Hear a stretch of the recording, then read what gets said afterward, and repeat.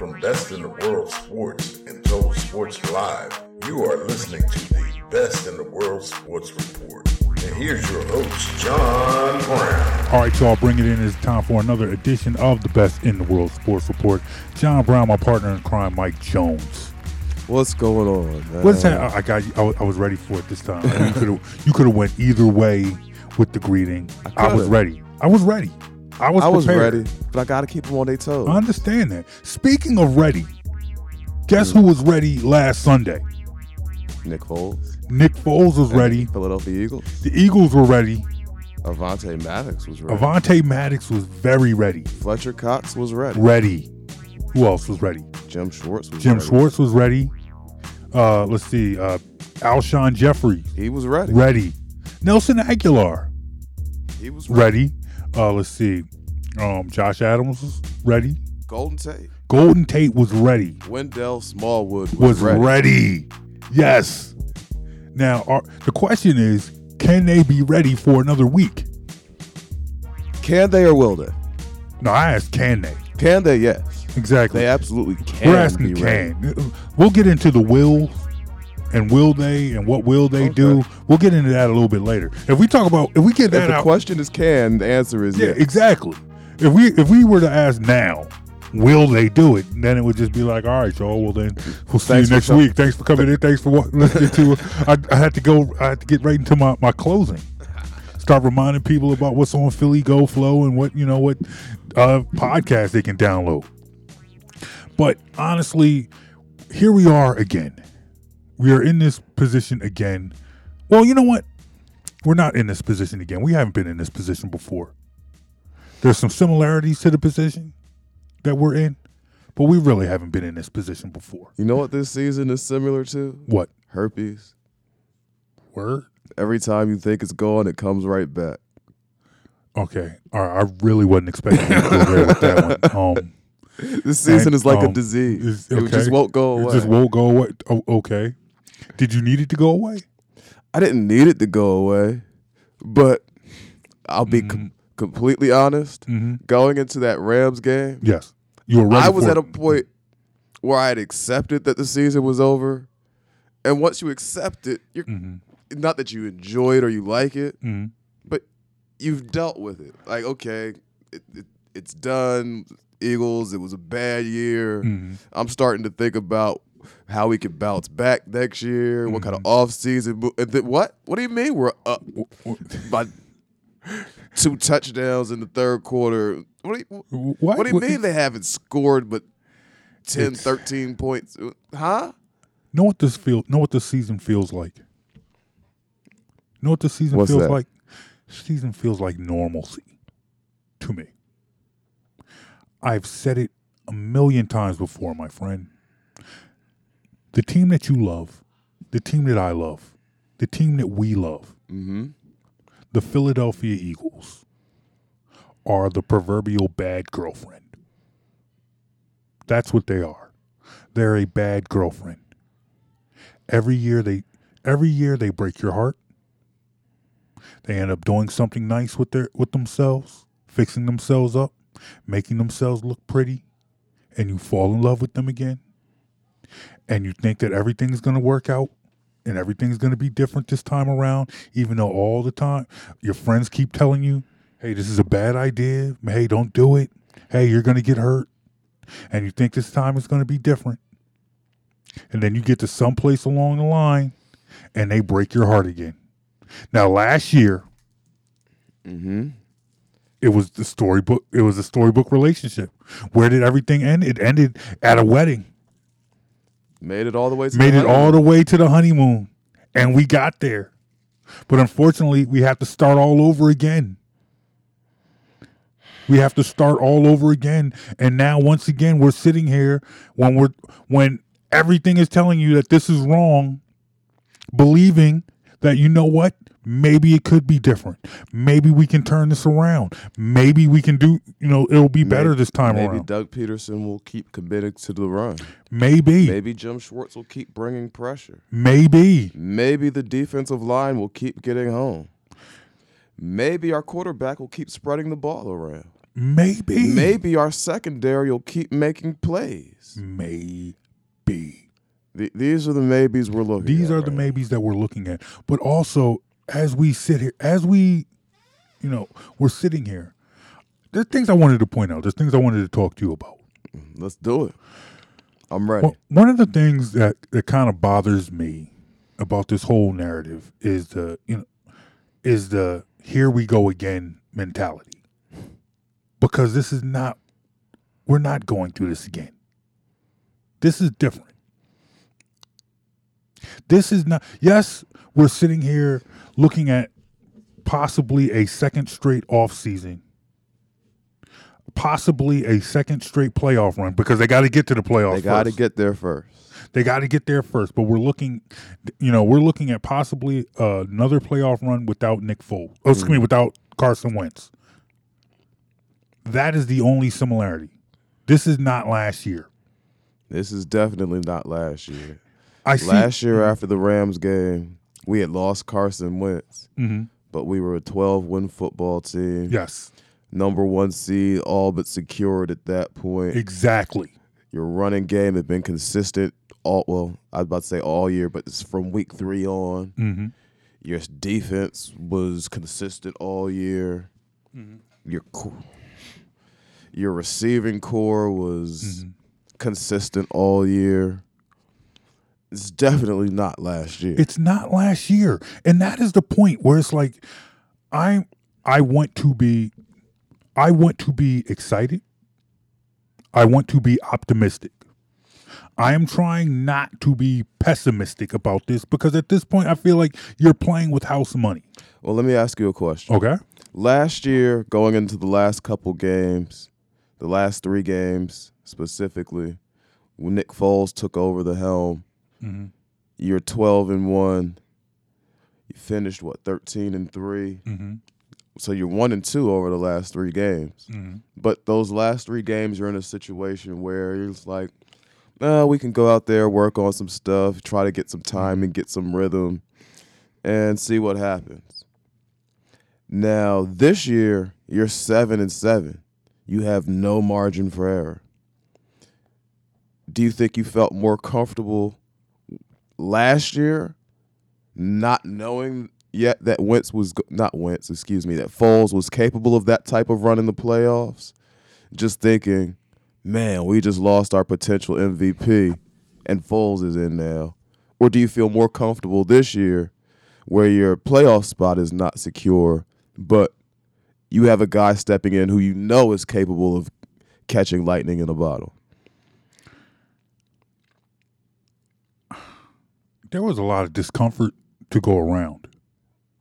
I think this because of the point that I was making that the situations are different. Mm-hmm. It makes answering the question a little bit difficult, but this is why. Okay. Last year, there was what I was uncomfortable with was trusting Nick Foles to keep steering this ship. I feel like I just want to throw it out there. There are some of us on tape thinking Nick Foles was good enough to win games. I just wanted to throw that out there. That's fine. Continue. I like patting myself on the back sometimes. That's all. That I understand. But honestly, you know what? When hindsight being 2020, Nick Foles' ability to win games. Nick Foles' ability to win games with that team last season was a different task. Because that was a team built to win games. Absolutely. That was a team that could win games. That was a team that had a bona fide running game that was on cruise control. The situations are different. Absolutely different. Because now you're not asking Nick Foles just to steer the ship. You're asking Nick Foles to right this ship. Now the question isn't. I had my questions and I had my doubts over whether Nick Foles was good enough to maintain the course, to stay the course. He proved me wrong. I can admit that. He proved me wrong. However, now you're asking, Nick Foles isn't just managing. He isn't just maintaining. He's writing a ship. Now you know you're making all sorts of things pop in my head, right? We got all the time in the world. Let them pop. All right. All right, so here's one for you. Okay. Now we're looking at it. Now we're saying it's a different situation, different team. Mm-hmm. So it's a lot of different variables going into it this year. Question number 1. Last year's offense versus this year's offense. Mm-hmm. Which one do you think was more talented group? Last year versus this year? Mm-hmm. I think last year. Because of the running game. Because of the running game, because you had receivers that were healthy all season long. Your receivers are healthy now. Receivers are healthy now, Mm-hmm. but I'm going simply on right now, not all year. Okay. Eagles right now versus Eagles at this point last year when Nick Foles steps in. Offense more or less talented. I think offense is more talented. Now. No, I'm sorry. I thought offense was more talented last year. Okay. All right. Fair enough. So, and you think that the receivers were more talented last year? I think the receivers were more talented. I think the running backs were more talented. I think the tight ends were more talented. Running backs, that's an easy one. I can't argue that. I'm saying, yeah. Tight ends? Yes. I am saying Ertz is having a record pace here. I'm saying Ertz, Burton, and Selleck are better than Ertz, Goddard, and Rodgers. Yes, I'm saying Ertz, Burton, and Selleck are a better tight end group than Ertz, Rodgers, and Goddard. Yes. Debatable, but I'll give it to you. I think even without Jason Peters, I think Halapoulivaati Vaitai was playing at a better level than he's playing now. Mm-hmm. I think that offensive line was a little more solid last year than it is now. I think tight ends are better. I think wide receivers are better. Yes. I think last year's team is more talented than this year's team. Okay. Now, it's funny because last year at this time, we were looking at last year's team, and the O-line without Jason Peters was a big question. Yes.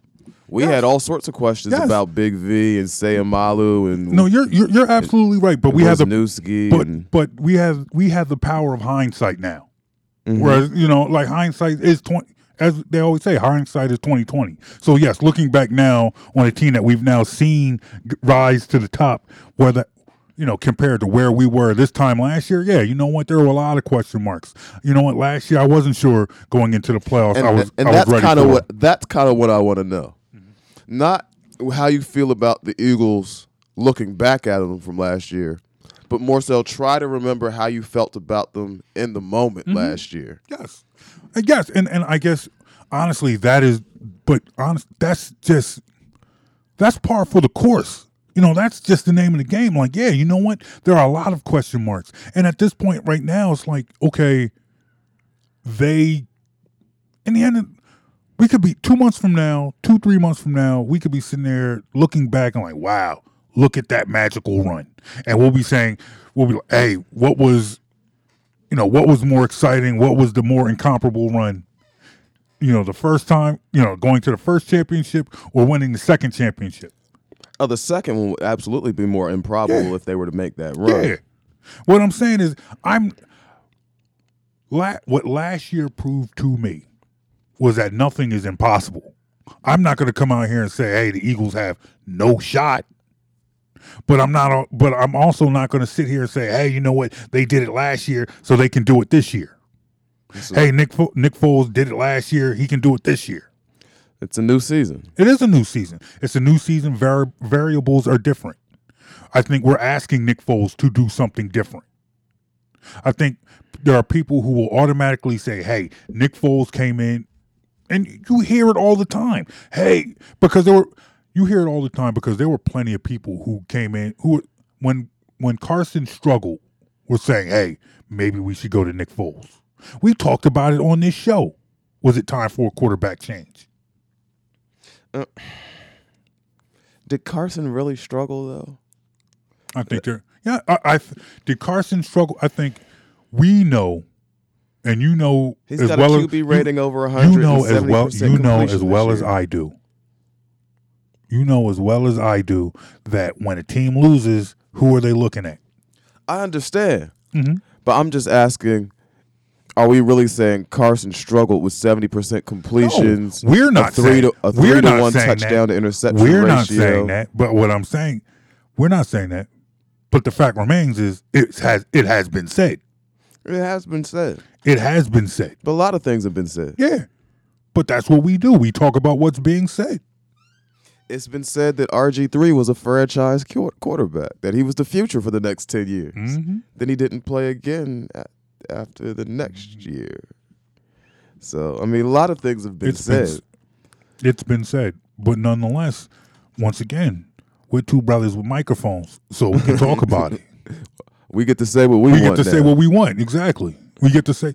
And for me, what I am saying is, hey, look, what I have learned over the last 3-4 years now is, look, in the end, can Nick Foles do it? Yeah. Mm-hmm. And I've doubted him more than enough times in my lifetime. So I can say, hey, you know what? I don't know, whatever. But bottom line is, if he did, I wouldn't be shocked. So, do you right now doubt Nick Foles still? Do I doubt him? No. You don't doubt him anymore. I don't doubt him. Past doubting Nick Foles. Dude's the Super Bowl MVP. That's a fair question because there's still a lot of people that still have their doubts. No, it was a fluke. He got lucky. He can't duplicate it again. It was a magical run, but you know what? But here's the thing. But the thing about it is, yes, and no. Yeah, I thought there was some luck. Yeah, I thought there was some fluke elements to it. But do I doubt him still? Given all that, do I doubt him? No. Okay. Could he come in here and turn it around? Could he come in here and run the table? Yes. I mean, would I be shocked? No. From my perspective, at some point, when you start looking at a guy's track record, you have to start believing that's who the guy is. Mm-hmm. We could say, well, he doesn't look like this on film, or he looks kind of goofy or uncoordinated, especially if he's trying.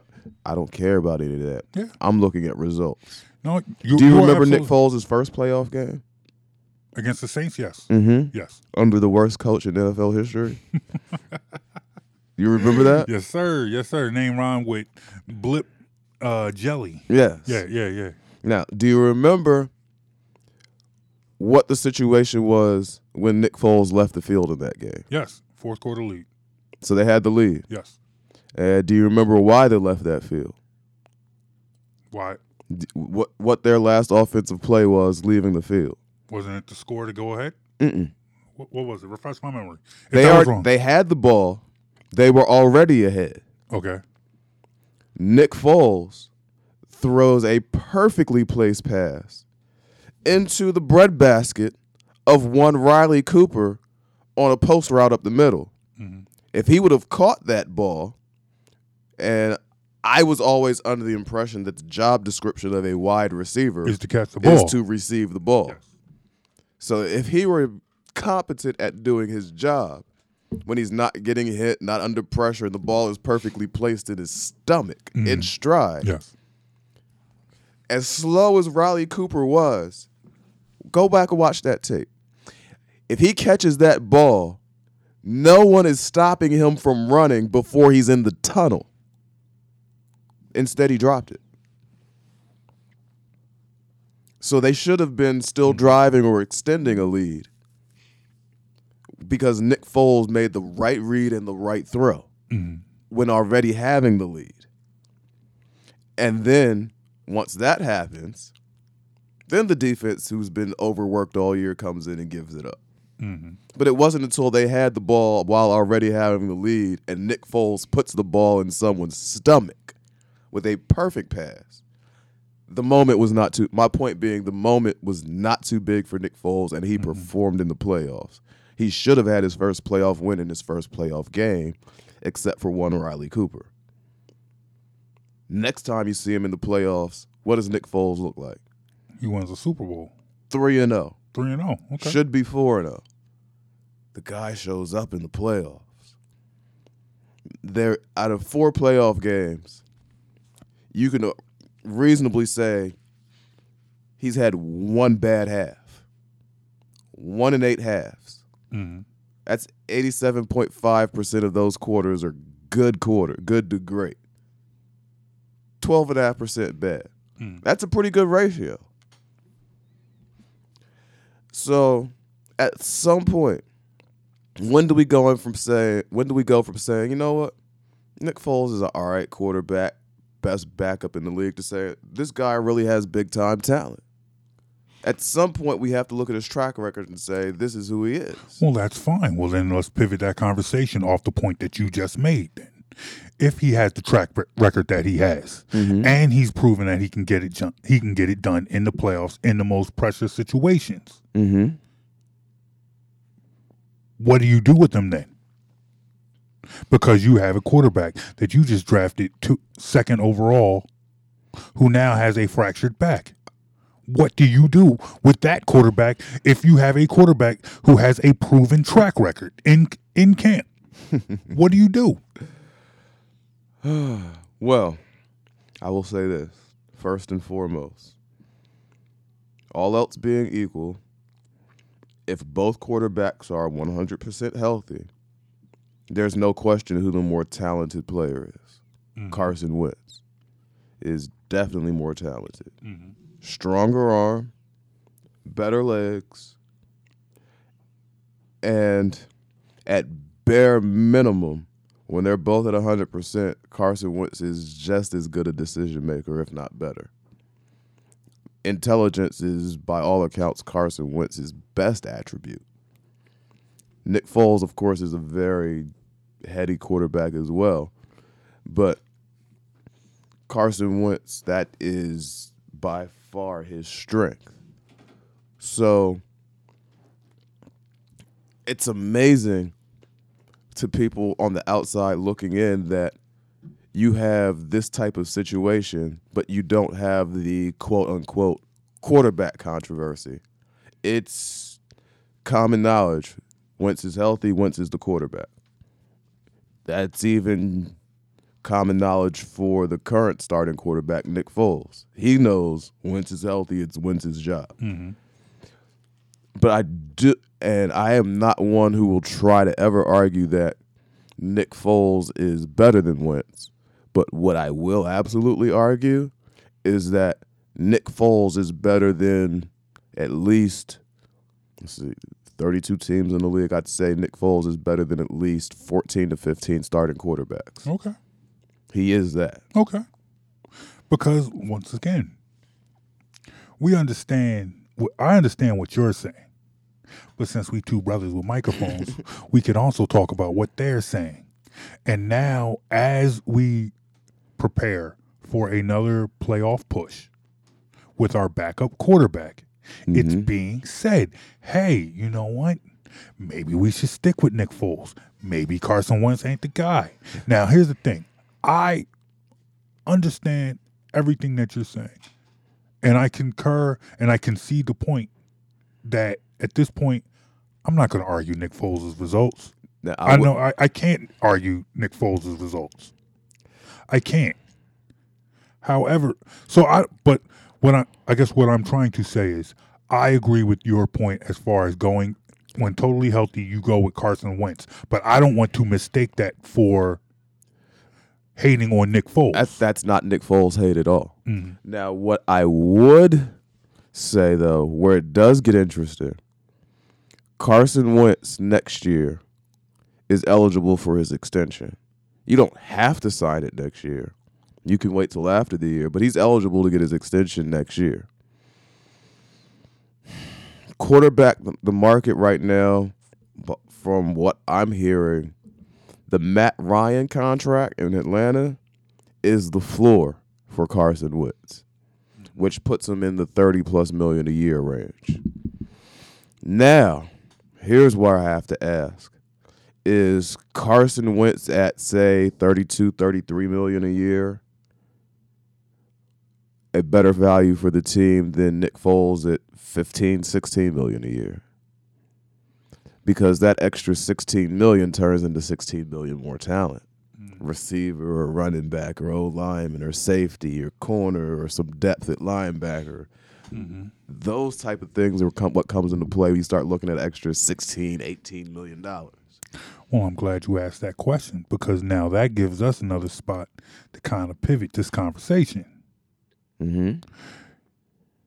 Given the news of this week and what we've kind of what you've heard out of the Eagles camp as far as how they diagnosed his back, how they figured out this back injury, how injured has he been, how long has he played with this injury.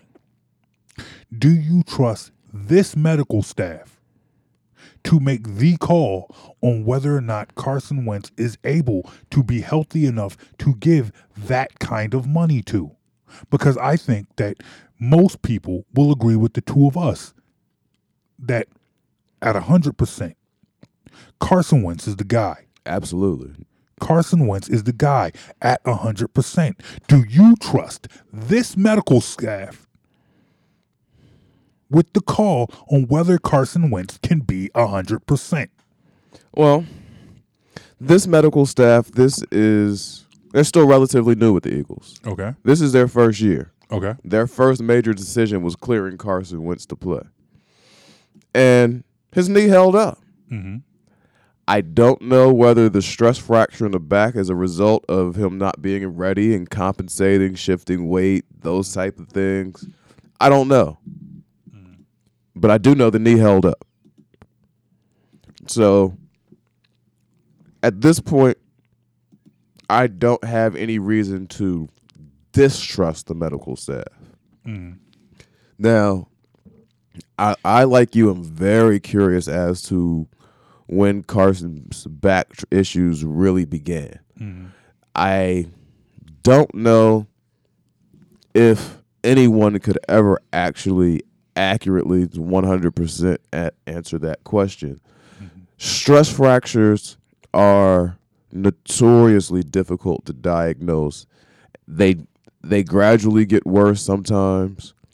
They develop the little micro cracks and the micro fractures. But what is difficult about them is that they're just not always visible immediately. So he may have been feeling the pain of a developing stress fracture 6 weeks ago, but it wasn't visible on its scans until 1 week ago. So it's very, very possible that they're checking, looking, trying to find problems that just aren't ready to be found yet, which puts you in a position where you have to depend on a player to tell you, hey, I'm not ready to go. What are the odds of Carson Wentz in the middle of a playoff race saying, I'm not ready to go, right after a year where his backup won the Super Bowl instead of him? Oh, that would be none and none. Not even slim and none. That's none and none. I think, and you've heard it all year. You know, if Carson had it his way, he would have played in week 1. Had Carson had it his way, he would have played the whole preseason.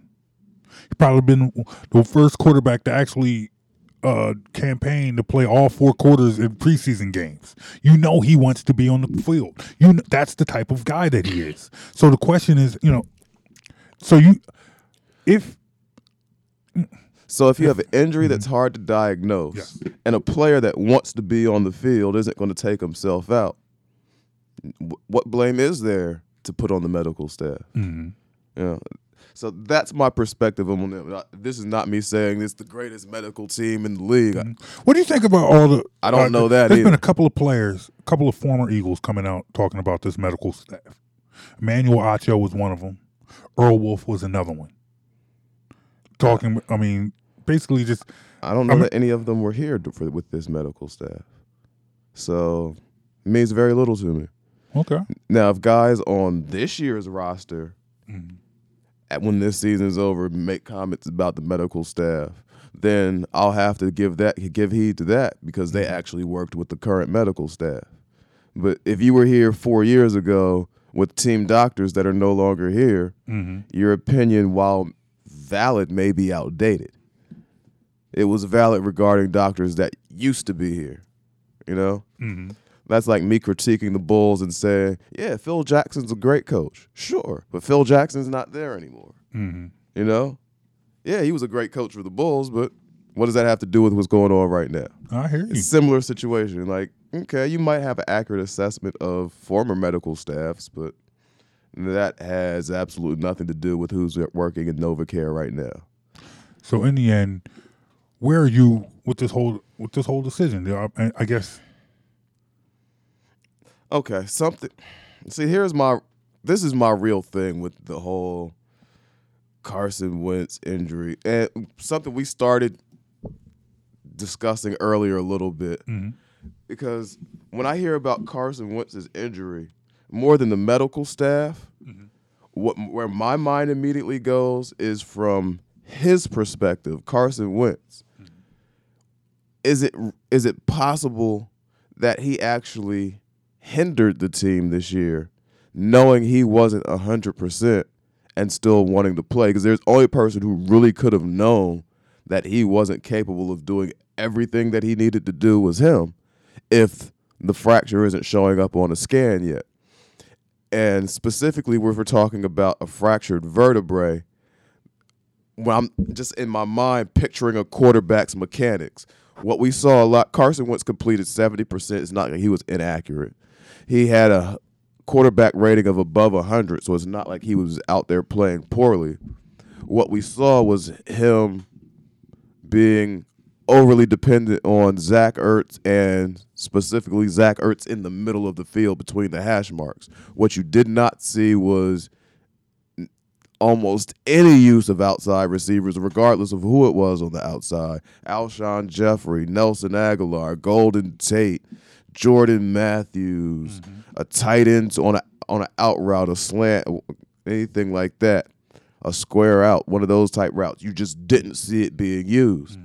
And what I immediately wondered, because in my mind, when people tell me stuff, the way my brain works, I see it. I picture things happening. And I picture a quarterback going to the outside, and the mechanics. You got your feet pointed where you're throwing in the one direction, and you also have to turn your shoulders. So imagine I'm looking the safety off, trying to get the safety to move to the left. I'm looking left. Receivers open right. I snap my shoulders back to the right and make that a throw to drive it to the outside on the right sideline. How's that going to feel with a fractured back? Am I really going to be making accurate throws every time when I feel that twinge of pain and just going through the motion? Am I going to get everything I need on it to drive the ball as hard and far downfield as I need to? So these are things I wonder, like, of course, we already discussed 100% Wentz versus 100% Foles, but this obviously wasn't 100% Wentz. So would the Eagles, looking back, have been better off with Foles out there? And I know that's a tough question to answer because we don't know when the injury started and how bad it was, but it's obviously bad enough where they felt like it was worth it to shut them down now, and they weren't out the playoffs yet. So there's something there. Yeah. No, I agree. And you raised a very good question. And I feel like, to me, this wasn't something that you could necessarily answer without seeing him play. Like, you had to see him play. If you just look at the numbers, Wentz had a good year.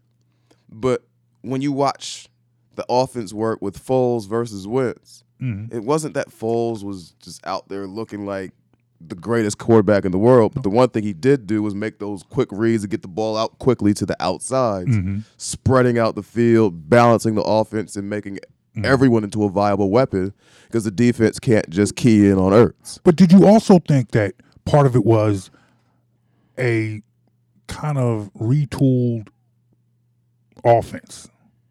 You think Doug called more plays to cater to Foles' strength? Called more run plays, was more dedicated to the run than he had been in the past, and he had shown a little bit more of a dedication, possibly getting to this point. Do you put any of Foles' success this past Sunday on play calling and coaching? Some of it, but if you watch Eagles games, and I know you do watch Eagles games, a lot of times, especially Carson Wentz under center, you know what word you hear a lot? Kill. Kill, kill, kill, kill. You know what that means? Changing the play. He's changing the play. You hear that a lot with Carson, don't you? So if he's changing the play a lot and they're not running a lot, he's probably changing out of some runs into some throws. Mm-hmm. Nick Foles is less likely to do that. So in that sense, I do believe it's easier to commit to the run with Nick Foles. Mm. But I don't, without being in the huddle, without being privy to the actual play calls, it's hard to say that Doug is calling more runs. But I will say that he's called some better suited plays with Nick Foles in there. He said, Doug admitted to himself in the press conference, they simplified it some, took out some of the motions pre-snap that were leading towards false starts and illegal formations and things like that. They did streamline the offense some, and that from that standpoint, and that I do believe was effective. But the biggest difference I saw was Carson Wentz versus Nick Foles in the Rams game was Nick Foles get out there, balls out on time, and just to whoever's open, there's not that moment of hesitation, which could easily be due to, oh, man, if I make this throw, it's going to hurt. Mm-hmm. That could cause you to hesitate for a second. Now you held the ball a half second too long. You're sacked. You fumbled, or the defender's there to cover because you hesitated. Hesitation kills you in sports. But so there are a lot of things that could be going into it. So, but overall, simple answer, yes, the offense looked better with Foles in there. Offense looked better, but to a point that you made earlier, you talked about Carson Wentz's intelligence. Mm-hmm. If I can piggyback off that, I think Carson Wentz is a student of the game. No, absolutely. And I think he, if there's a player that could benefit from sitting off to the side and just watching, seeing how this offense is running under Nick Foles and understanding the difference between what Nick is doing and what he is doing, I put trust in Carson Wentz to be able to do that and to make that happen. And that gives me more faith that I put into a 100% Carson Wentz being better than Nick Foles. I respect what Nick Foles brings to this team. And I completely understand that at this point, Nick Foles should want to start someplace else. Oh, he has no. The only reason he wouldn't want to is the simplest reason you can give. I'm just happy here. Mm-hmm. Other than that. And I think, honestly, he's the type of person that I would not find it shocking if he just said, you know what, I'd rather be a backup here than go start in Arizona or, because 30 years old or about to be 30, mm-hmm. Do you want to go start for some bottom feeder? Yeah. Who has limited talent? They were a 2-3 win team last year. I'm like, do I want to go do that? Or I could sit in my cushy backup role holding the clipboard, not getting hit all year. And help develop a pretty cool guy and quarterback. Maybe if Carson was a jerk, he'd want a jet go be in a different situation. But they seem to be pretty good friends. They seem to have a good thing going on in that quarterback room. So Nick Foles started 2 games at the beginning of this year, and he'll get the final 3 starts of the season most likely. Carson Wentz actually has not officially been ruled out for Week 17 at this point, so I say most likely, but. Chances are Foles will be starting the last 2 games. Mm-hmm. That gives him 5 starts on the year, $13 million, and he doesn't have to take all the hits. That's not a bad job. That's not a bad job at all. You're just not on the field as much as you want to be. Yeah, pretty much. He was almost a forgotten man up until a couple weeks ago. Exactly. He was a forgotten man. All right, well, look, man, let's take a break. All right. When we come back, we'll switch gears. We'll switch from the pigskin to the round ball. All right. Let's talk a little Philadelphia 76ers, all right? I'm with it. All right. When we come back, we'll talk Sixers on Best in the World Sports Report. Once again, tell us what you think of this. Tell us what you think of this conversation that we just had. All right? What do you think of Foles? What do you think of Carson Wentz? What do you think of the job that the Eagles are doing? Hit us up, Facebook, Instagram, Twitter, at BITW Sports. All right? John Brown, Mike Jones. Who? Mike Jones. We'll be right back. You're listening to the Best in the World Sports Report. Listen to this show in its entirety every Saturday at 8 a.m. on the Philly Go Flow at phillygoflow.com.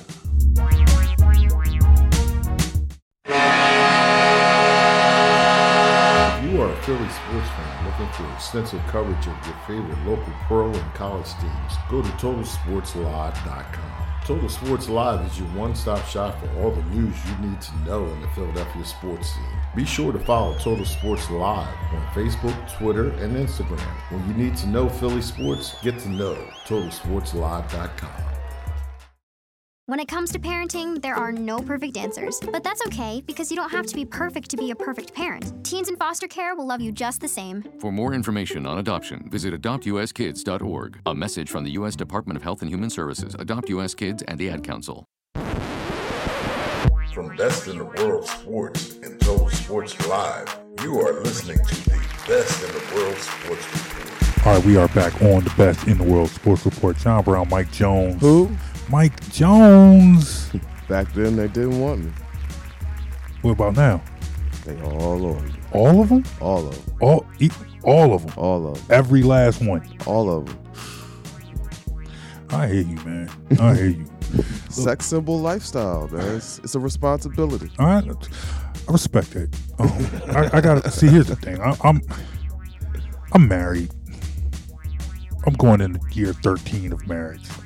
That's a good thing. It is a good thing. I'm not complaining. I'm not complaining. Congratulations. Thank you. I just don't, the whole, I don't know anything about being a sex symbol anymore. I don't, it's been so long since a woman, not my wife, found me attractive. I don't even know, how it works. I don't know what, it just doesn't happen. And I think it happens to all married men.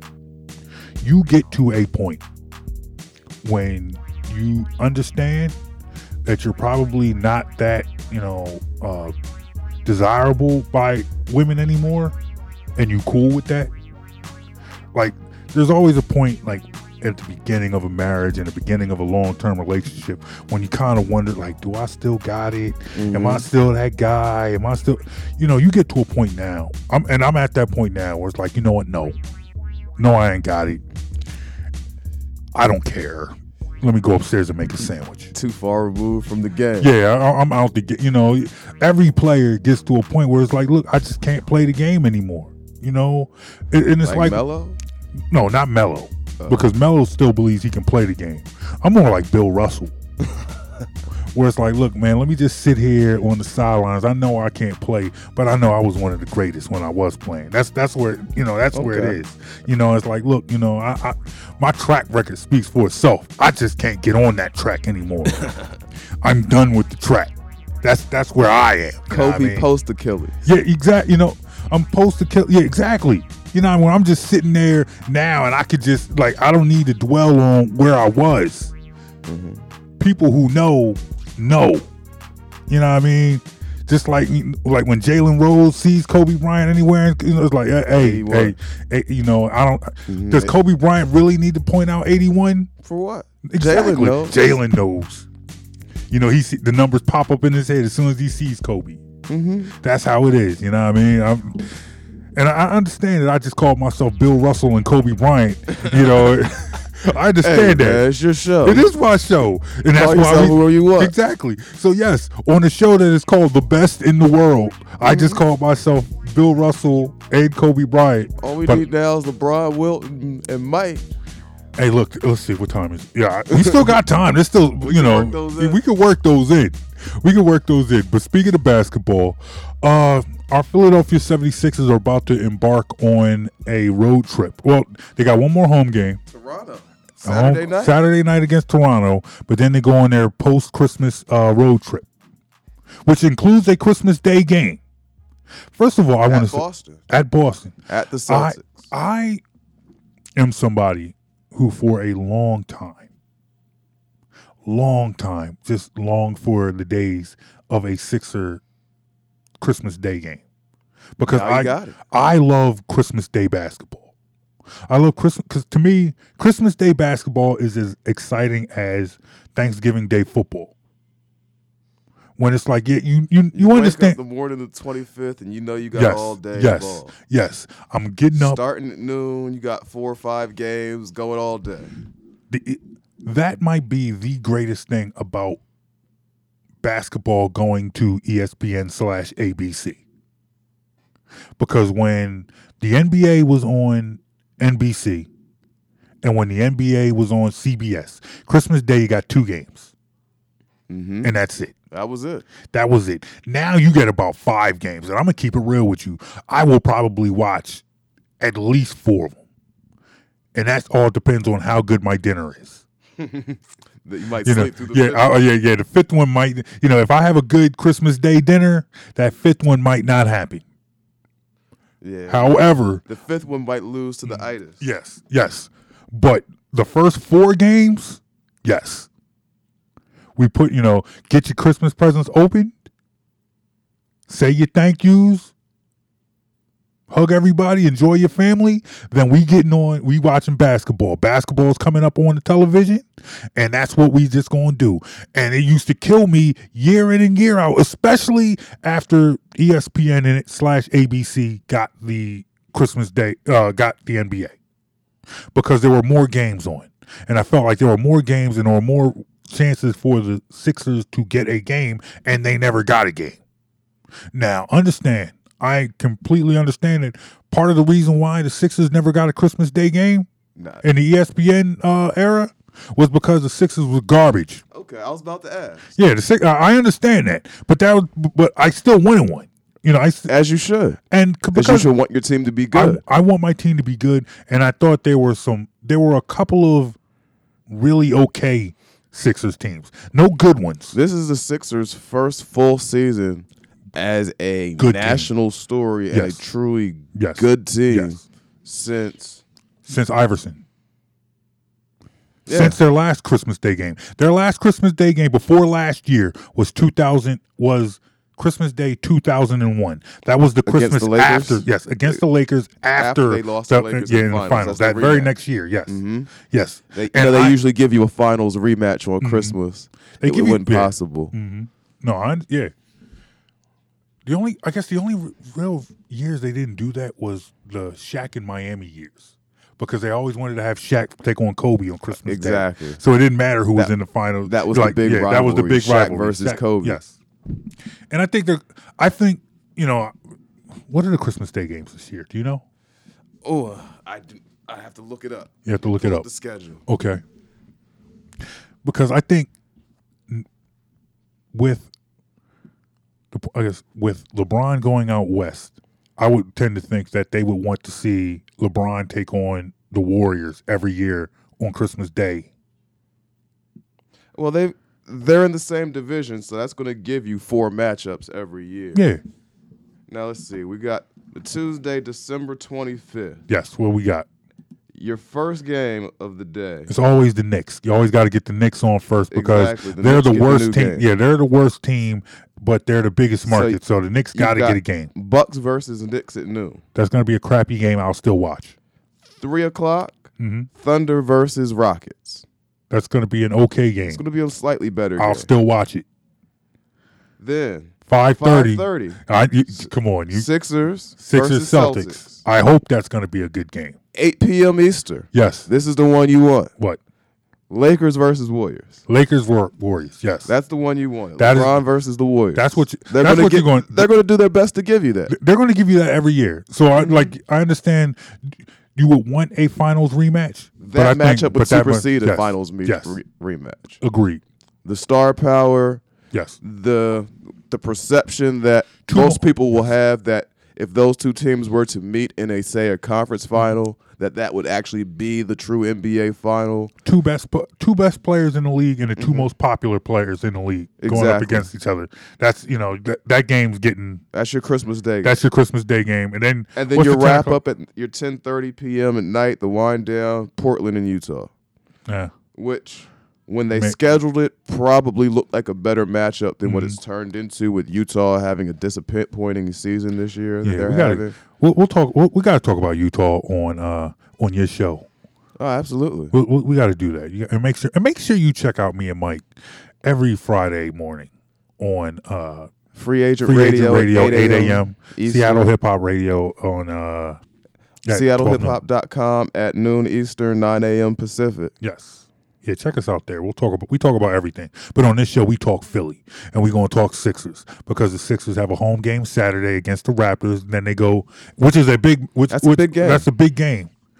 They've already played the Raptors twice this season. How many of them were with Jimmy Butler? One.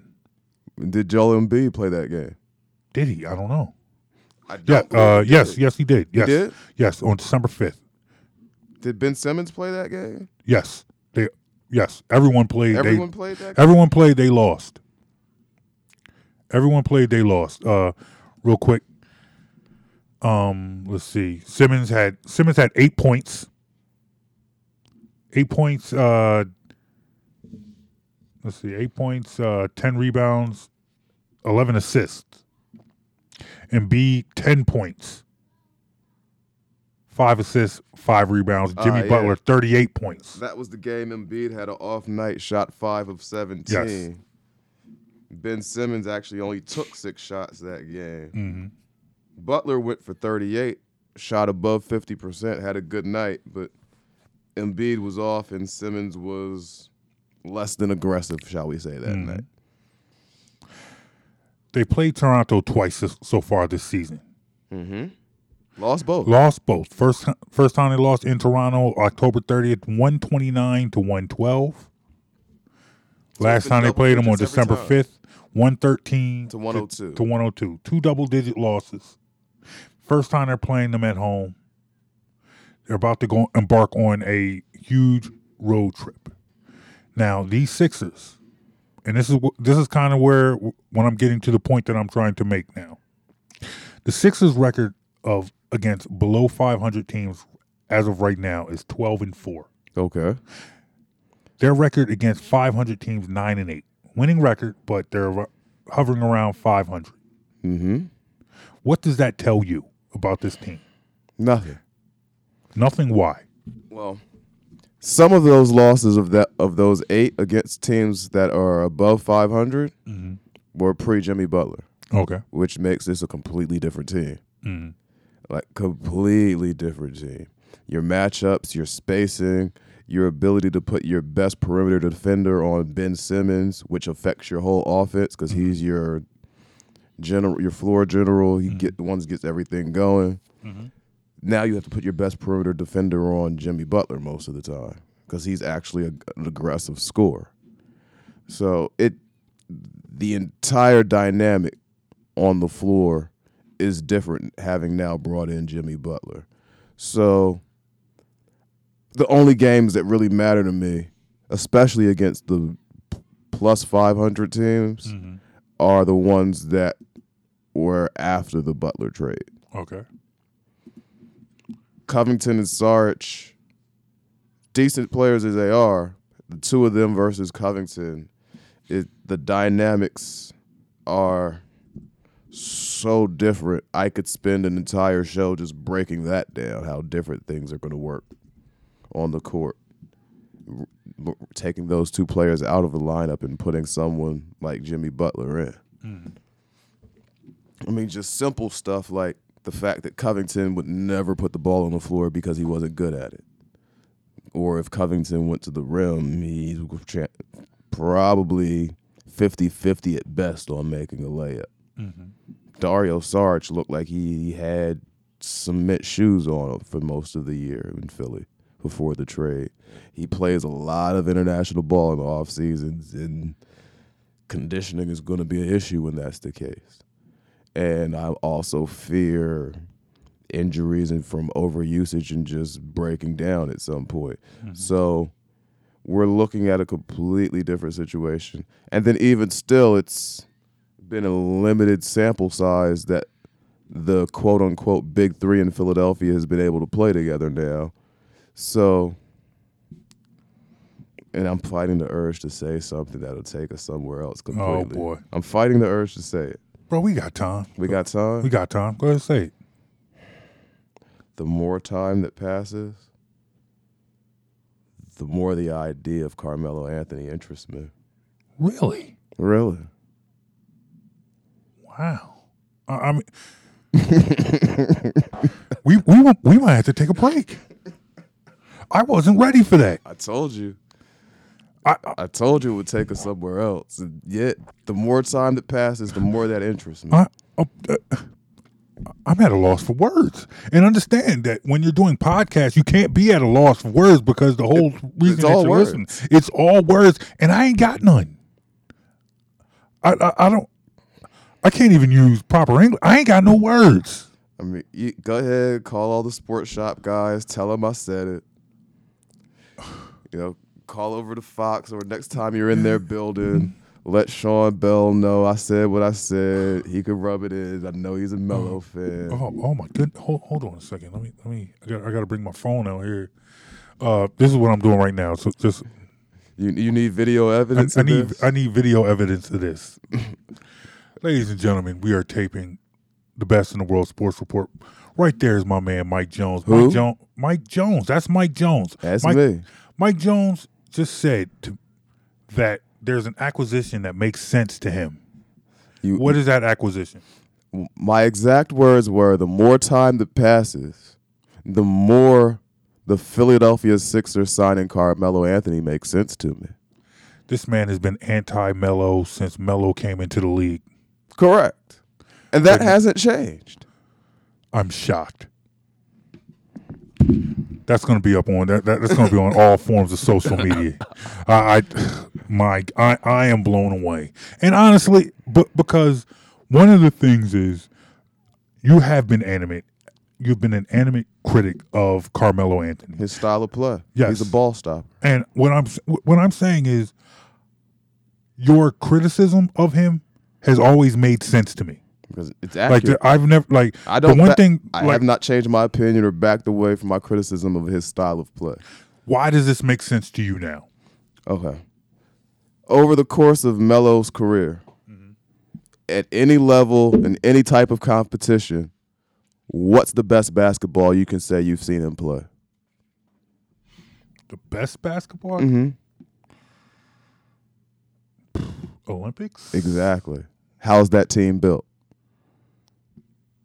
With stars? He's got teammates on the floor with him that are good enough for him to trust. The court is balanced, and you're usually playing with one true big as behind him as a shot blocker that can make up for his defensive liabilities. He's playing a scoring four where he gets to work mid-range in rather than having to be stretched all the way out to the three-point line all the time. These are all things that would be the case if he were to come to Philadelphia. The only thing he would actually be in a starting role, so you don't have the issue which you have in Houston where they're talking about bringing him off the bench. Philly actually needs a starting power forward right now. It would allow you to put Wilson Chandler on the bench, add some depth to your bench, which bench depth is another problem in Philadelphia right now. Agree. And it adds spacing to the floor when you have a point guard who's unwilling to shoot. You put a guy like Melo on the floor, it creates more space for everyone. My only concern would be Carmelo Anthony has to know he's not coming in here looking to score more than 10 to 12 points a game on average. He may have games where he gets up to 20, 22, 23, but his average is going to be somewhere 12, 13 points a game. If he's willing to accept that, sure. I'll give him a run. He's coming in for the minimum. If it doesn't work, you cut him. My head is spinning right now. I wasn't ready for this. I wanted to talk about Boston and Utah and Portland and the Clippers, and this man just came up here and dropped Carmelo Anthony's name on Carmelo Anthony and makes sense getting him. I don't know where. I really wish you all could see this man right now. He's perplexed. Truly, you could see the look of stress. Like, you could see, like, the blood vessels inside of his brain. I don't know where to go with this. You have told me. Look, man. I mean, this is something. What you just said, kind of, it shakes the foundation of our friendship. Our friendship has been built on your disdain for the games of Carmelo Anthony, your disdain for the game of Russell Westbrook, your disdain for the game of Allen Iverson, your belief in Nick Foles, and these are all things I've been consistent on since we met. Yes. And didn't you? Kyrie Irving, don't forget him. Yeah, Kyrie Irving. And didn't you also say that Ready to Die wasn't as good as Life After Death? No, I didn't. That was two. Okay, that was two. Okay, that was two. I like Ready to Die was. Yeah, I got to take that. Life After Death is good, and if I could cut the best songs off of Life After Death into one album, a single CD, it's probably better than Ready to Die. Okay, all right, just making sure, because when we were all doing the Sports Shop, which is a show that should come back, Jeff and Eton, if you're listening. But when we were doing that show, there was a lot of takes. So always trying to attribute, which one's the who. That was a lot of takes, a lot of personalities. Good times. It was good times. But the one thing that was consistent was your disdain for Carmelo Anthony. Now here we are, fast forward a year later, and you're telling me now that it makes sense for the Sixers to bring in Carmelo Anthony. And I understand, because we've had this conversation before. We've had this conversation before, and it went the exact same way. When I said to you, you know what, I understand all the reasons why this would be a bad trade, but you know what? There's something that makes sense to me. His game, in essence, on paper, it makes sense. On paper, it makes sense. Yeah, it makes sense. In theory, it makes perfect sense. And the reason I say I would explore it now is because at this point in Carmelo's career, A, he's been humbled, where a team like Houston's like, yeah, we don't even want you around. And B, it's minimal risk. Because you're going to pay him the league minimum. He's already on a buyout. You pay him league minimum, prorated. If he gets 10 games with you paid him $60,000 and send him home. That's crazy. I mean, that blows my mind. That blows my mind. You guys tell me what you think now. You've now heard my man Mike Jones bring it up. At this point now, are you ready to bring back this conversation? Because this is something that's died down over the last couple of weeks. When he first became a free agent, when he was out there first, people were talking about it. Hey, do you bring him in? And there were a lot of people saying no, and you were one of them. I was one of them. But now you're saying the more time passes, the more I'd be willing to consider it. More time has passed. Are you now ready to reconsider Carmelo Anthony? You let me know. Facebook, Instagram, Twitter, at BITW Sports. Hey, we're going to take a quick break and we're going to wrap things up on the Best in the World Sports Report. My name is John Brown. That's Mike Jones. Who? Mike, I don't know who you are anymore. I don't know who you are. I don't know. But we're going to figure it out and we're going to come right back. You're listening to the Best in the World Sports Report. Listen to this show in its entirety every Saturday at 8 a.m. on the Philly Go Flow at phillygoflow.com. If you are a Philly sports fan looking for extensive coverage of your favorite local pro and college teams, go to TotalSportsLive.com. Total Sports Live is your one-stop shop for all the news you need to know in the Philadelphia sports scene. Be sure to follow Total Sports Live on Facebook, Twitter, and Instagram.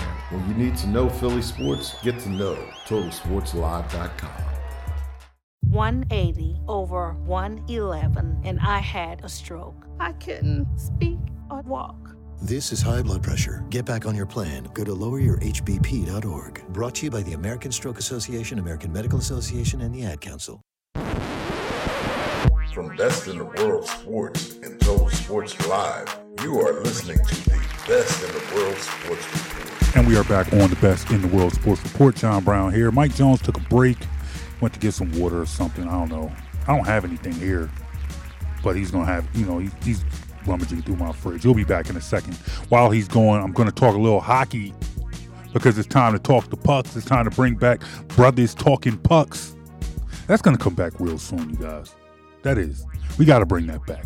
Look, Flyers haven't given us a lot to talk about, but, they haven't given us a lot of good things to talk about. Last time we talked Flyers, they fired Ron Hextall. Since then, they fired Dave Hackstall, but they now have a new goalie, 20-year-old kid who's right now he's owning this city. So to talk about it, I had to bring in my favorite hockey reporter, my favorite hockey writer, one of my favorite people. The world calls her Caitlin. I call her K-Cup because she hates that name. Caitlin Hemsley from Total Sports Live. What's going on, Caitlin? Hi, JB. How are you? I'm okay. You went to the Flyers. I know you living. You went to the Flyers game on Thursday night, so you could see. I did.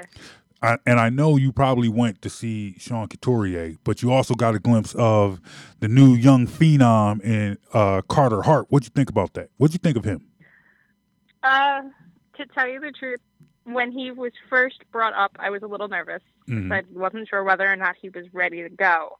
But I am glad that I am wrong on this one, and he looks ready.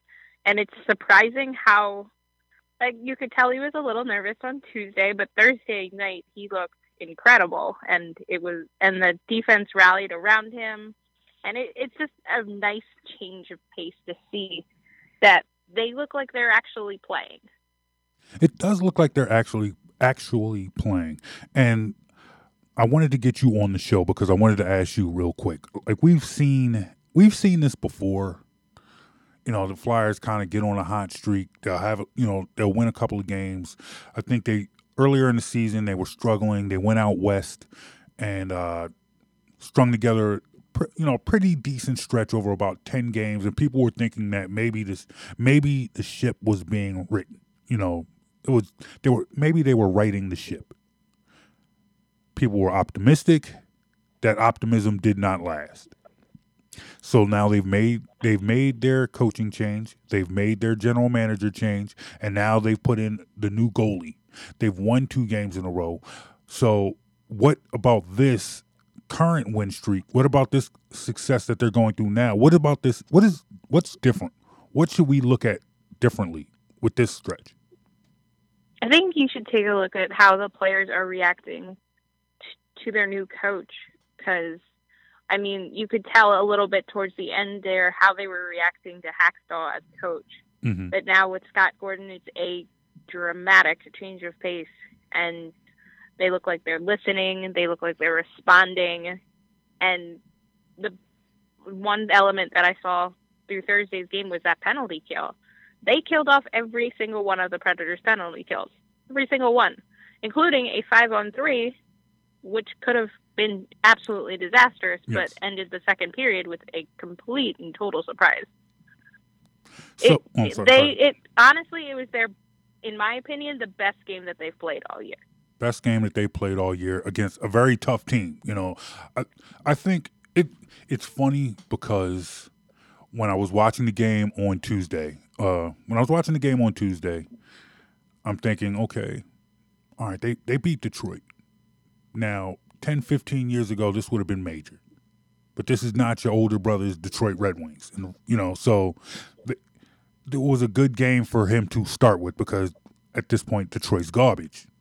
Yeah. And there was questions of whether or not he should play against Nashville.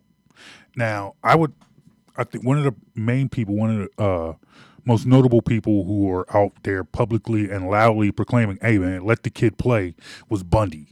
And I agreed with him. It's like, hey, we got him now. He's here. Put the ball out there and let him play. And he pretty much he handled his business, right? Yes.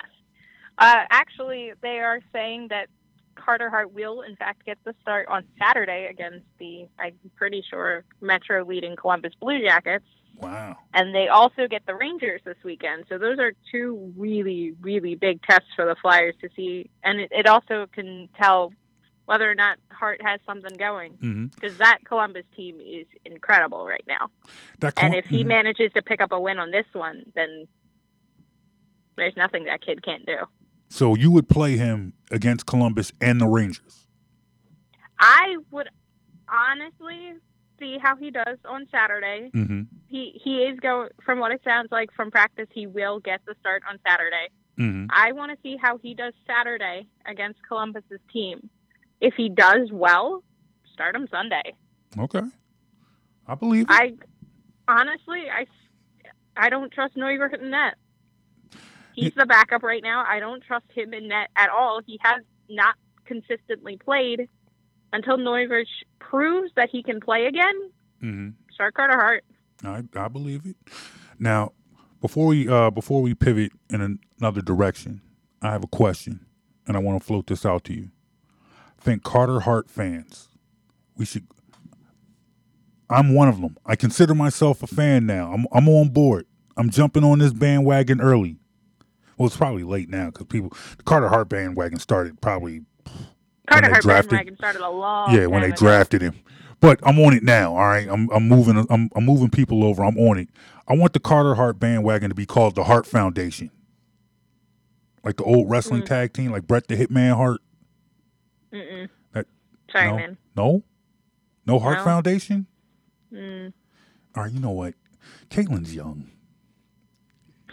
You're young. You don't get you don't understand the Hart Foundation. I think that's dope. All right, I'm going to have to pose that to somebody else. I'm going to bring somebody else on there, and then I'm going to circle back to Caitlin because I'm going to get Caitlin on board. The Hart Foundation. That's what we're calling Carter Hart fans. All right, real quick, you talked about the energy that the team had played with after, with Gordon behind the bench. How much of that do you think is fear? Because at this point, you've now fired the general manager. You've now fired the coach. At this point now, the only place to look is the players. Do you think the players are, they're playing for their jobs? Do you think they're fearful? I don't think it's fear. Like, part of it is these players know what's going to end up happening. Like, this is the way the game works. Like, you could get traded to another team in a matter of seconds. I mean, for now, they're not going to make any moves because the rosters are frozen until after the holidays. So no one is getting traded over the holidays. We don't have to worry about that. But, I mean, they know how the system works. They know that the front office is going to try to make this team better and that some players are going to have to be sent away. Like, they know how the system works. They've been in hockey long enough. I don't think that it is fear. I think it's more of there was something between them and Hackstall that we're not going to know for sure, but some players just seemed out of it. And now that they have kind of this new resurgence, so to speak, it'll be interesting to see what happens over the next few games because the first two have looked pretty decent. And they look like a Flyers team that fans can get behind. And I just want to see what happens over the next few games. They'll have a few away games. And I want to see how they look on the road before they come back in January. And we'll see where they are at that point. Okay. Well, before I let you go, let's just take a quick look down the line and see what they have. And I just want to see. I want you to give your early predictions. You say Columbus on Saturday. You see a win or you see a loss? Yeah, I'm going to go with a win. Okay. Oh boy. All right. Starting off with a home I'm one. a little nervous about it because Columbus is that good. And that goalie matchup is going to be insane on Saturday. Oh, yeah. But So you got I'm going to go with a win. Win on Saturday against Columbus. Sunday at Madison Square Garden. Sunday. They're not. I don't think they're going to get both. Okay, all right. Got a win, then you got a loss. Okay, then they go to Florida for Tampa Bay on Thursday. Ooh, that's a loss too. Tampa's very good. Oh boy, all right. I see it being a close game. I could see it getting to a close game. But Tampa's just there's no stopping that team. Oh boy, all right. So 2-1. So right now you got them 1-1 on this on the road trip. Then they go to Florida. At Florida. Yeah, that seems like something they could do. Okay, there you go. 2-2. All right. They go to Carolina. At Carolina. At Carolina. I'll give them a win. Okay, all right, 3. All right, they are 3-2 on the road trip. They end the road trip with a rematch game against Nashville. They're losing that one. They're gonna. Oh boy! All right, so you have them. Let's see. They managed to squeak out. They managed to get the home win. I do not think they'll pick up that road win in Nashville. They're not going to let them win twice. Oh boy! I mean, I'd be impressed if they did, but Nashville Thursday night missed their best defender, PK Subban, and I have a feeling he'll be back by New Year's Day. Oh boy! All right, so there you have it. New Year's Day, a loss to Nashville. 3-3 over the next 6, 2-3 on the road trip. But still, we got Carter Hart, and Carter Hart is awesome, and we love him here in the Hart Foundation. No? I'm not feeling that one. Uh-oh. Well, there's time. There's plenty of time. I'm going to get you on board, all right? You can't get me on board with K-Cup. You're not going to get me on board with K-Cup, you are going to be part of the Hart Foundation, all right? I'm going to get you a Hart Foundation T-shirt with your name on it that says K-Cup, all right? Please, no. That's how it's going to be. Merry Christmas. Me too. Thank you, Caitlin. Thank you. All right, you guys, we're going to take a real quick break on the Best in the World Sports Report. Tell us what you think of this segment. Hit me up, Facebook, Instagram, Twitter, at BITW Sports. When I come back, Mike Jones will be back, and we will wrap up this show on Best in the World. You're listening to the Best in the World Sports Report. Listen to this show in its entirety every Saturday at 8 a.m. on the Philly Go Flow at phillygoflow.com. If you are a Philly sports fan looking for extensive coverage of your favorite local pro and college teams, go to TotalSportsLive.com. Total Sports Live is your one-stop shop for all the news you need to know in the Philadelphia sports scene. Be sure to follow Total Sports Live on Facebook, Twitter, and Instagram. When you need to know Philly sports, get to know TotalSportsLive.com. Looking for uncommon talent? Meet the Grads of Life. They're not the typical candidates you're used to, but they're exactly who your company needs. An ideal fit for entry-level positions, internships, and even mentorships. Go to gradsoflife.org to learn more. Brought to you by the Ad Council and gradsoflife.org. From Best in the World Sports and Total Sports Live, you are listening to the Best in the World Sports Report. And we're back on the Best in the World Sports Report. My name is John Brown. This is my partner in crime, Mike Jones. That's what they say, allegedly. We're not That's sure what I heard. That's who I let into my house. Mike Jones is who I let into my house. I said, hey, formerly known the artist former. I don't know who this guy is. Now he's turned from Mike Jones into Mellow fan #1. I mean, now I know what. When's your birthday? You just called me a Mellow fan, yo. Why are you looking at me like you're trying to stab me, dude? I had to give you a yo on that one and everything. Yeah. Why you? Why? Mellow fan? You know better than that. Why are you looking at me like you looking at me like you got beef now? Fan, yo. Why you keep on saying yo? We can take this outside. Wow. Take it straight to the streets. You called me a Mellow fan. First of all, let me tell you something. I ain't about that life. First of all, you want to talk about being I'm about just the saying, life. X and O's, I think he could be a fit. I'd give him a shot. This is Upper Gwinnett. All right? We take it outside. The cops are going to come and shoot us both. All right? They're not going to figure it out. They're not going to ask what happened. They're not going to come take a report. They're going to come over here and they're going to shoot us both. Hey, two guys are in the street fighting. So I heard somebody say something about I'm not a Mellow fan, and the other guy was saying, hey man, it's cold outside, can we just stop this? And they're gonna come and they're gonna take us both out. All right, my bad, dude, my bad. Although I'm just shocked. I'm just overall shocked. Okay, I said it though. I said I'd give him a look. All right, still not a fan. Okay, all right. I would give him a look because I think there's minimal risk. Okay, I don't know what to say. I want to say I hear you, but I don't. Okay. I wasn't ready. Do you or do you not think that the minimal risk is worth the possible upside? I'm not finding fault with what you said. You're just shocked that I said it. I'm just shocked that you said it. Okay. What you're saying has merit. Has tons of merit. I tell you, I try to be objective. Objective is overrated. And I understand because at some point in time, that's what happens. You have to concede points. I myself was a Nick Foles hater for years. This is season 5 of Best in the World Sports Report. You are the fourth let's see. It was Vinny, then it was Tim, then it was Javon. You were the fourth co-host of this show. I've hated on Nick Foles for every last one of you. When Vinny was here, I was hating on Nick Foles. When Tim was here, I was hating on Nick Foles. Tim was too busy hating on Claude Giroux to focus on me hating on Nick Foles. When Javon was here, I was hating on Nick Foles. When you were here, at this point, it was a little bit too late because when you came in, he won the Super Bowl. It's hard to hate on him. I would throw some shade in every now and then, but nonetheless, this dude just came back.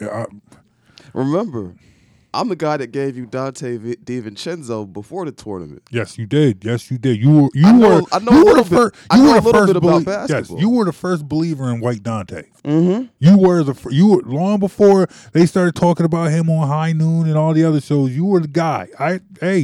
On this show, on Best in the World. Look, man, if you're on SoundCloud or iTunes, look at all the all the old shows, all the archives is there. The receipts are there. All right, but look, because this whole thing about you and Carmelo is just throwing me off. I just want to send a reminder to everybody. Yo, we're on Philly Go Flow every Saturday morning. 8 o'clock. Philly Go Flow. I'm flustered. Literally never. Bruh. I feel good about this. This is like a milestone for me. I feel good about this. Come on, man. This is crazy. Dogs and cats living together, all that stuff. Philly Go Flow every Saturday morning, 8 a.m. Check us out. All right, download the podcast on SoundCloud.com/BITW Sports or look for us on iTunes. Just search for Best in the World Sports. Coming up, Sixers got a long road trip. We talked about the game on Saturday, playing Toronto. How do you feel about this road trip? How confident are you? This is the road trip. Let me set it up for you. The road trip is at Boston, at Utah, at Portland, at the Clippers, and then they wrap it up at Phoenix. That's a 5-game road trip. Do you see at least 4 wins? Let's see. At Boston. Christmas Day at Boston.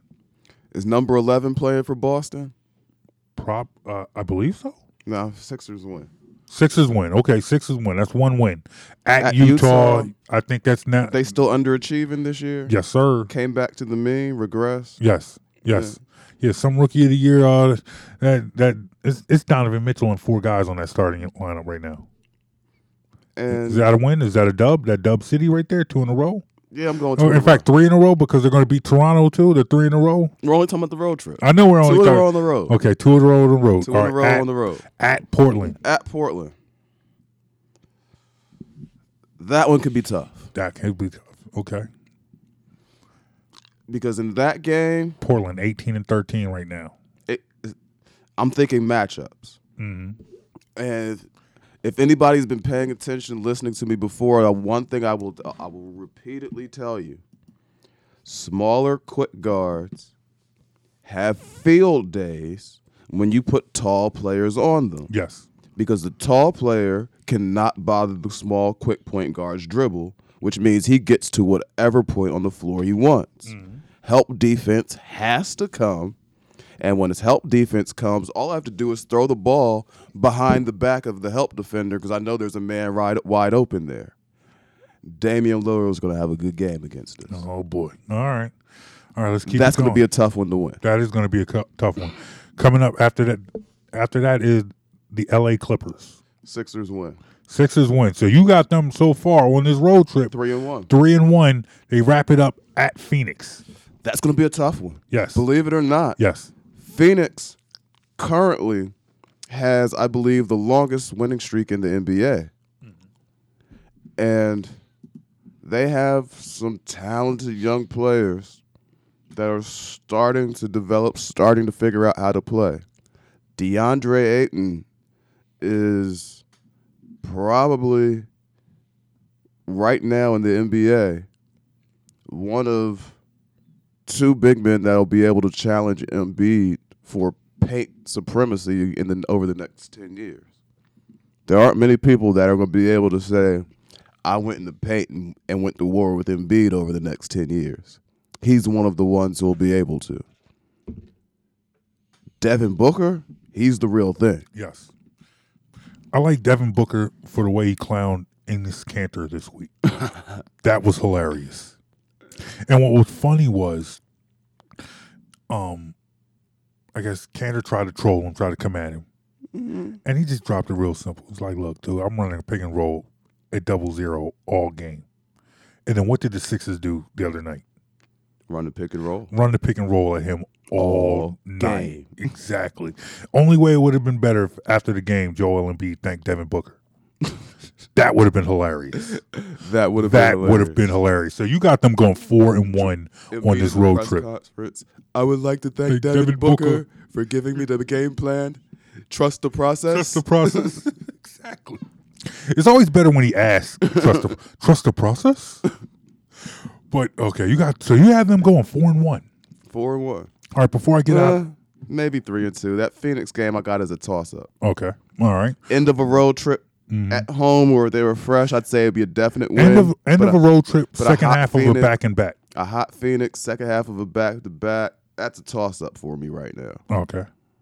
All right, well, look, at the very best, 3-2. 3-2, 4-1. 3-2. What do you have them doing on Saturday? Saturday night against the Raptors. Was it conspicuous that I hadn't picked that game all show? Yeah. That's why we waited to the end. I hadn't picked that game all show. I was avoiding picking that game. Okay. If you want, look, man, it's your prerogative. You want to drop a no comment on this one? Toronto 108. Sixers 99. Oh, man. So you got them dropping 3 games to the Raptors so far this season. Mm-hmm. All right. I do. Okay. That's why I was trying to be conspicuously absent on that pit. Well, all right. Well, hope I'm wrong. All right, real quick. I truly hope I'm wrong. Real quick before we get out of here, what are your thoughts on the Eagles? Eagles Texans this Sunday. Can the Eagles do it? Can this magical ride? Are you on the Foles train? Deshaun Watson has taken the most sacks in the league. Yes. The Eagles, who don't like the blitz, struggle against mobile quarterbacks. DeAndre Hopkins and Demaryius Thomas are a nice receiving duo. Yes, they are. The only serviceable corner the Eagles have right now is Avonte Maddox. Lamar Miller's hurt with an ankle issue. Mm-hmm. Not sure if he's going to be playing. If he is, he's not likely to be 100%. And the Eagles' defensive line looked like it came to life last week. Texans' defense is solid. Eagles' offense looked like it came to life last week. Mm-hmm. All this to say,